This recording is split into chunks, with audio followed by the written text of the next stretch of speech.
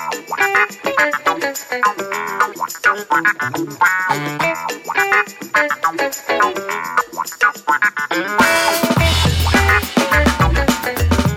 everyone and welcome to episode 6 of Staying Local, a Rice Spear podcast. I'm sorry it's taken me a couple of weeks to get this episode recorded and edited. I had hoped to do it sooner, but coming out of lockdown has meant things have been pretty busy on the work front, which is always good to see that things are happening out there. And on top of that, my wife and I are expecting twins any moment now. So we're going to have 4 under 4 for a short period of time. So I've certainly got my hands full. But enough about me. This week on the show, I spoke with Barbara Mead, who's an in-house lawyer at Marlborough District Council. And we spoke about the RMA and modular building and actually a lot about viticulture, which was fascinating stuff. Barbara has one of the most diverse backstories out there. She's had a varied career, that's for sure, and now is in local government, and we're lucky for that. So I hope you enjoy the interview with Barbara, and don't forget to subscribe. And we're actually going to try something a little bit new this week. I get emails all the time with these little technical questions about RMA matters or building matters, and I thought this is a great opportunity to share some of those tricky questions and answers with our followers and the local government community. So if anyone has a burning legal question that you want our team to answer, all you need to do is grab your phone, whether it be an iPhone or an Android. There's a voice memo app on your phone. Record the question and try and keep it short and sharp, and email it through to me at nathan@ricespear.co.nz. And then I thought we'll get one of our team to answer that, and we'll share it at the next episode. So trying something new here at Rice Spear. Until then, I hope you enjoy this episode and also your level 1 freedom. Thanks a lot.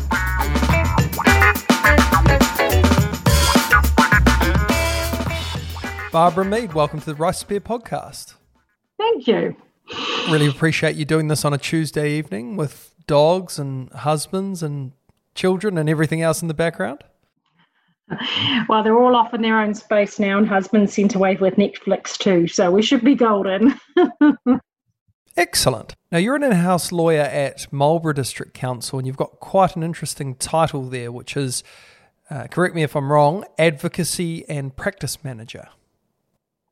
Yeah, it's a team that's been developed since the middle of 2019. It was created after I'd been working there for about a year, and the role that I'd had slowly evolved from helping create the digital resource consenting platform that they had through to providing legal advice and overseeing the proceedings that they have, and all the other normal things you'd expect in-house counsel to do. But we decided to come up with a name for the team that reflected not only the role of what it did, but also, more importantly, the wider role that it had. So advocacy, for instance, wasn't just about doing the normal lawyer things in-house, but it was also about facilitating and advocating for the teams within council themselves so that they could work together, but also work with the councillors, and also advocating on behalf of our community members as such, so that they understood council's role in the community and that relationship was improved as well. The practice integration side was part of that. Okay, and is this something that is unique to Marlborough, or is it a role that exists elsewhere? Well, it is unique to Marlborough because the other half of that advocacy aspect is the practice integration aspect, and I think that's where perhaps other councils would be more interested in looking. I've looked around and spoken to other councils and checked out with a couple of the bigger law firms, and it doesn't seem that there's anyone doing quite what we do. There's a couple of councils that have the training side to it, but not the practice integration side. So the practice integration side is the idea of doing training and identifying best practice and putting in those improvements, things like templates and procedural changes, etc. But the integrated part of that is trying to get the teams to work together across regulatory services and more widely. So often someone in the community wants to do something or has a problem or a concern. And it's not just one team that would actually be impacted by that. It's multiple teams, or multiple teams that can assist. So building, compliance and consents may all form a role. So it's about making sure that not only for that particular issue, all those teams are able to work together and have a good outcome, but also where we notice an issue in one area, that we look for the ripple effect in the workload for the other teams, and we make those changes. We either leap ahead of them and try and get them on the right path straight away. We look at practice changes to improve things in the long term so that those issues don't come up again. So the bonus for council is, in theory at least, reducing the risk of litigation and improving relationships. But it's also for the staff themselves, it's about improving the enjoyment of their job, because it's more productive, more efficient, and generally they have better relationships with those they work with. It also prevents siloing. Absolutely. Quite a few of the cases that we're involved with at the moment, where there's an RMA and a Building Act component, does involve a slipping between the cracks, where two teams are involved in the same piece of work and perhaps aren't communicating. Absolutely. And no matter how good the record keeping and record sharing systems are within a council, they're never perfect. And there's this, I always call it the hive mind, there's this belief of, and it is a legal idea as well, of course, that within council we all share this one big bucket of knowledge and we should know everything that every other team is doing. And that becomes very difficult. It's difficult as it is across regulatory services. And then in a one like ours, where we're a unitary authority, it becomes even more complicated. And as a member of the community, you ring up, you expect them, the person you speak to be able to tell you everything from development contributions to rates, all the way through to building issues and resource management issues. And it's not realistic, but it is what we have to deal with and what we're trying to meet as the sort of high-end goal of what we'd like to be able to provide. Yes, but how does that work in practice? You've got a lot of oversight being across several teams. So what is actually the structure that you've got in place to ensure that you can do the job that you really need to do? So it's not so much that I have oversight in a management capacity over these teams, so much as I'd be a conduit or a facilitator of those communications between those teams. So I tend to have quite strong relationships with the managers of those teams. I also have good relationships with the officers themselves. So it depends on how the situation comes up. But often an officer will come to me for assistance or to run something past me, and I just kind of keep a sort of mental tally in my mind of how often this comes up. Or, you have an instinct after a while, don't you, where something's slightly problematic, and I'll have a chat with the managers, or it may be the managers who come to me and say, look, I've noticed there's an issue out there, I'm worried about something coming up, or there's a change in the legislation that may be coming up. So that's how we build it. We're always just basically like meerkats, our team, standing on the horizon and looking for the problems as best we can, and then going to the different managers and hoping to work towards avoiding those problems coming to fruition. Look, we'll get into your role in a bit more detail shortly, but I have to say you have to take the award as being one of the most qualified people to have come on the show. I don't know if that says much.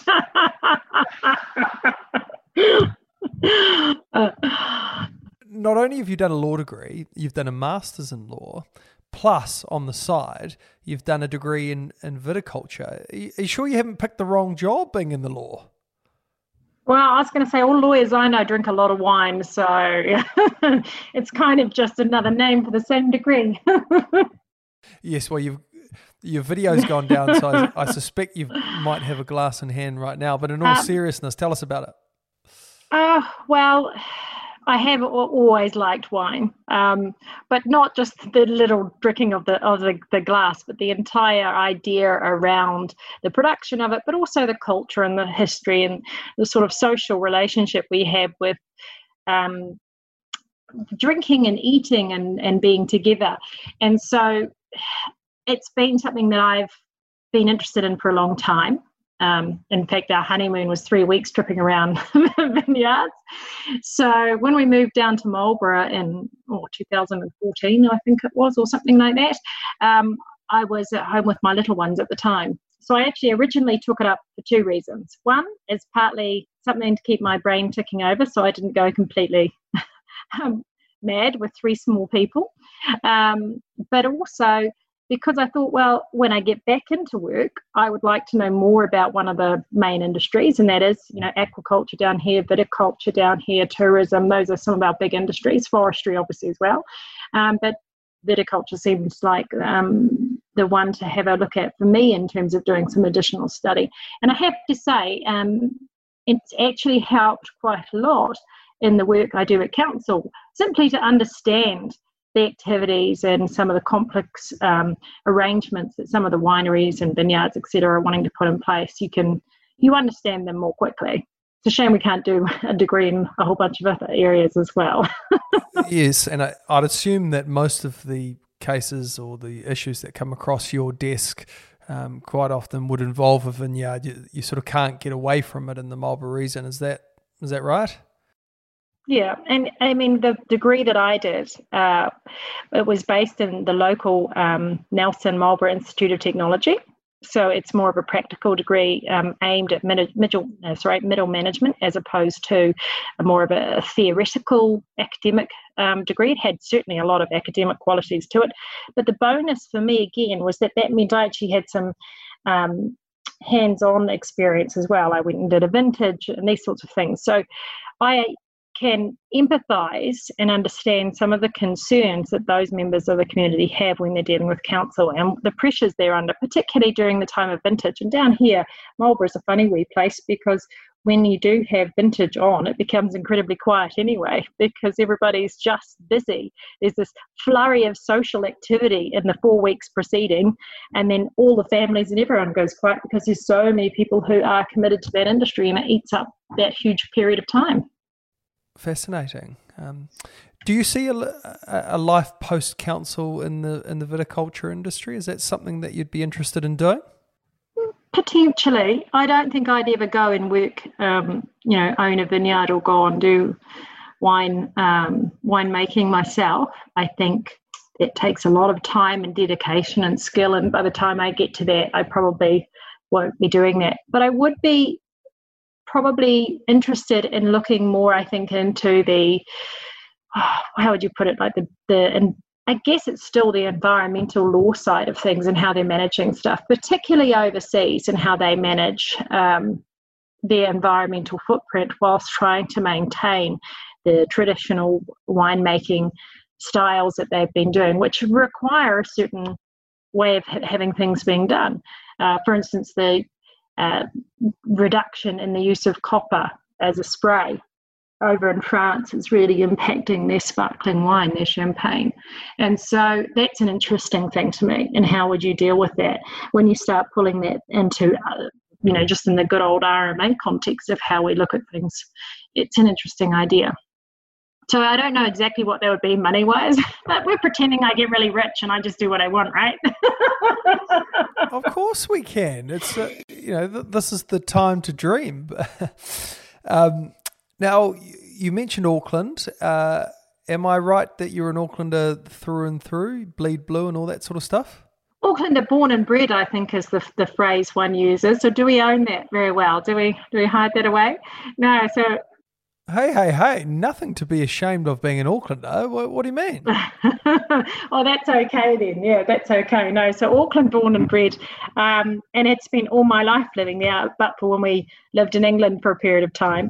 But when we came back from England and I had the children, that's when we thought, well, we'd enjoyed living in a smaller village over in England, and we wanted to go somewhere smaller, not as small as a village as such, but also wanted to be somewhere that had a good feel to it, good food, good wine, a mix of people within it, so it would be easy enough to slip in and make friends. And we're not out there doing lots of hardcore mountain biking and hunting, so we have to have a few people who like just doing more simple, quiet things. And Marlborough seemed to be a good fit for us. So when my husband was offered a position down here, that's why we moved down here. Right.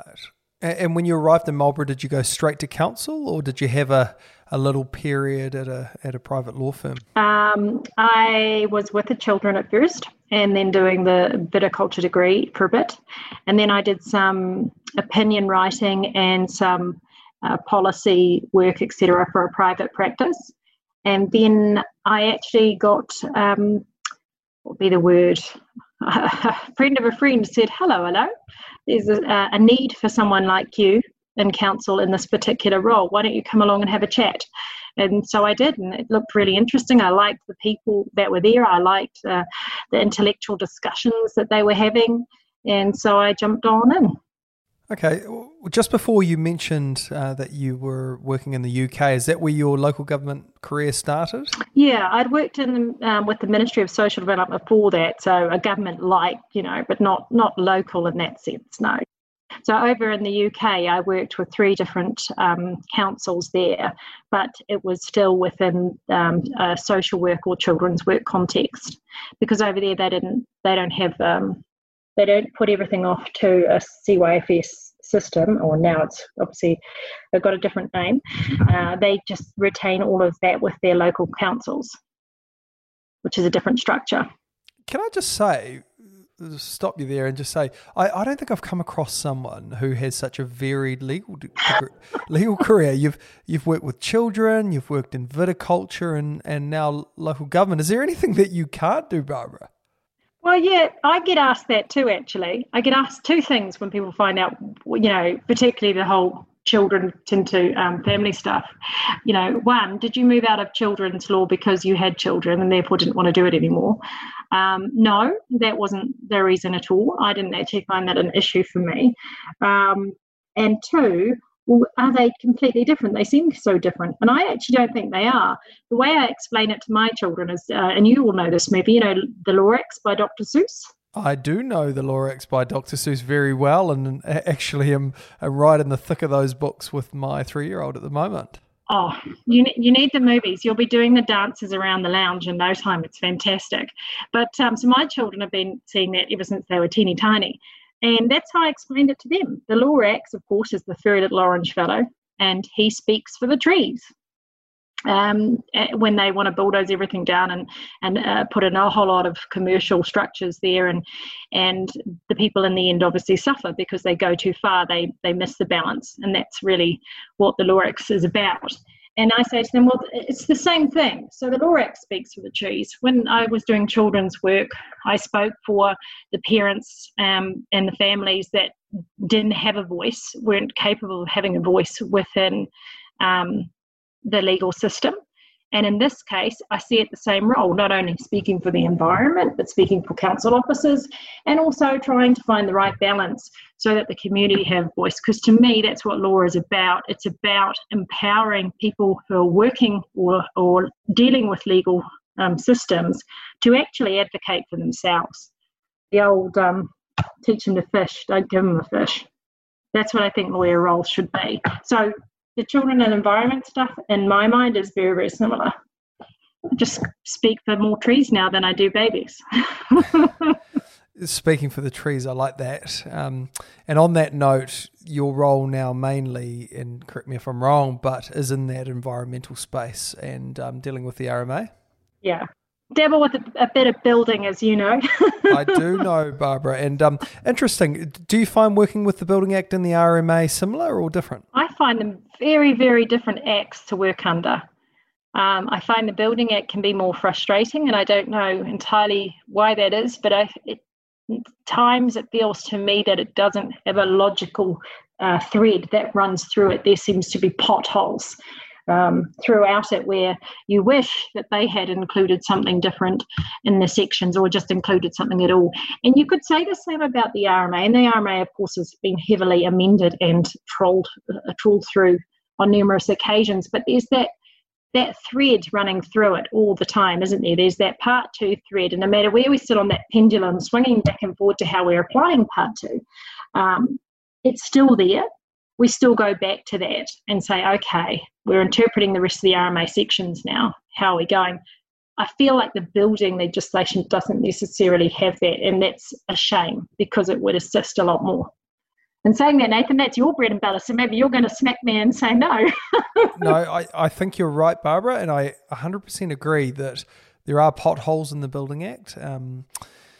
It's a clunky piece of legislation, and unlike the RMA, it hasn't been amended a whole lot.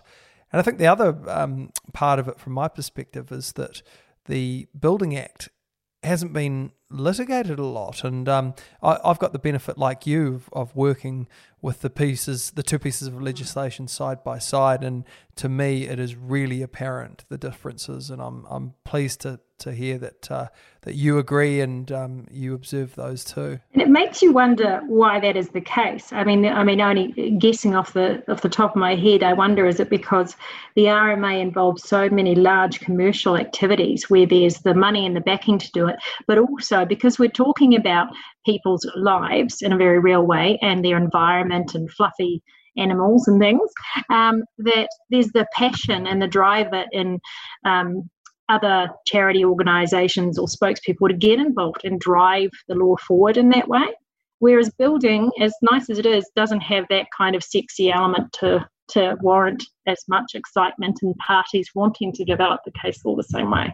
Yeah, I think you're right. And it's also, on a practical level, I've observed a real reluctance in the past to push cases through the court system from building teams. And I think that is changing now. I've definitely noticed a bit of a change in that space. Well, funnily enough, the role when it started was principally serving the resource consent team and then expanding to doing the compliance team, and obviously with this idea of the integration across all the teams. But building takes up an enormous amount of my time. I mean, I was recording some of the stats very loosely, and we were talking probably a good, easily 40% of the time, I would say. And it's becoming more and more complex, partly because of the triggers from the resource management side as well. We've got hail land, we've got hazard overlays, all these sorts of things, and they impact on the nature of the building that you're going to do.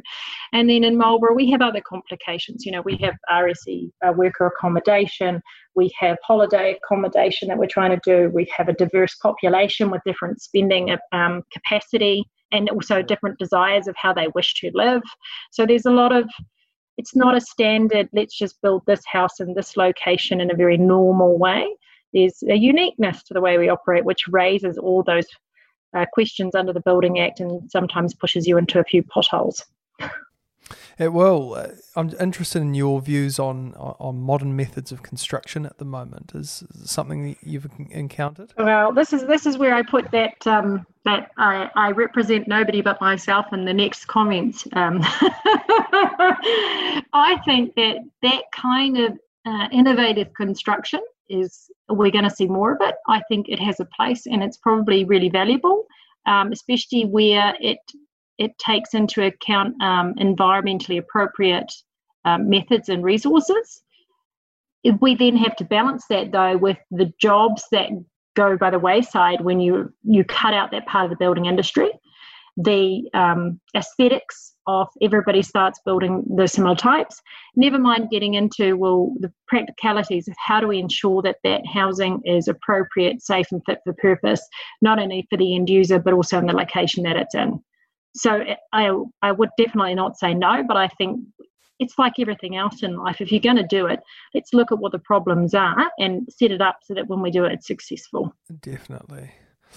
We've talked a bit about building and that part of your role, but I'm really interested to hear about the environmental law side of your practice, and particularly what issues you're encountering at the moment, but more importantly, really, what's on the horizon for councils in the RMA space? I've got a few pet faves, but I don't think they're necessarily massive national issues of national interest so much as those that everybody could have perhaps a little sympathy for. For instance, water. Water is always a huge thing, and I say that as I see you down taking a mouthful of water from your cup, or at least we think it's water. Who knows? I promise I have not got a gin in hand right now. But even just water in a really simple way of trying to make sure that we have this system in place where we require people to have their resource consents for water take and use. And in our region, we separate it. You have to have a consent for take and a consent for use. We don't push the two together. And we have an arrangement where there's different classes of water so that during shutdown periods, you have to shut down more frequently if you're on a lower class of water as such. The difficulty is, of course, that people are then investing. Either they've got a personal home, and that's slightly different because there's a degree of right to take water under our plans for domestic use, but they're investing in their properties, they're investing in their businesses, and then we've got this water consent process that we have to manage and support people to making sure that they are doing what they're supposed to do and complying with their consents, and that they're keeping them up to date and looking to renew those when they need to, and don't fall into a gap in between where they end up with an investment and no water to keep that investment going. And that's really difficult because that actually steps beyond what council's role is, but the community expects that to be council's role. And we feel a lot of pressure in that area, I think. Forestry is another area that we have a lot of pressure in, but it's partly because we have we have the sounds, which of course are very vulnerable both in terms of the soil, but in the close relationship that it has with the coastal marine area. And then of course, good old aquaculture. You've got it all. Aquaculture everywhere. Oh yeah. And aquaculture in two ways, really. I mean, it's like everything else. There's a limited amount of space. Most of the spaces are taken up. There is some wriggle room there, but it's pretty well occupied at this stage. And trying to manage that so that part of the economy carries on ticking away happily, that the small farm holders as well as the large farm conglomerate holders are both successful, but also complying with their consents, and finding out where and how do we look to develop that industry further, because there's certainly a feeling from both politically but also business-wise that that's an industry that New Zealand should be looking at exploring, expanding. But how do we expand that appropriately? And what role does council have in facilitating that? Well, again, it's more about expectations. There's a lot of expectations on council on doing that. And of course, that's not council's role really at all, is it? I mean, council has a number of hats that it wears, but looking at it from a regulatory side, we look at it from the RMA. So we're straight back into part 2 and finding the appropriate balance there. And I couldn't even hint to you really as to where we're going in that, because that falls under our policy team, and our whole aquaculture chapter of our new plan is yet to be put through its schedule process yet. So I don't know where that's going to go. But obviously that doesn't stop in the meantime. All of the consents looking at rolling in and being renewed, and the ongoing work in that area. So it'll be an interesting space to see where it goes. And I know that that's a topic that is a number of reasons. One that also has a lot of aquaculture issues starting to bubble up. That too now, so it'll be an area that I think will be of particular interest as we see it develop. I don't know where it's going to go yet, but we'll find out, won't we?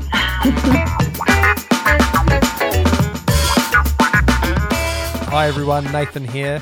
Now at this point in the Zoom call, we struck some technical difficulties and the recording isn't fantastic. So we'll leave the interview there, but can I just say a big thanks to Barbara Mead for joining me on an interview during our COVID lockdown sessions.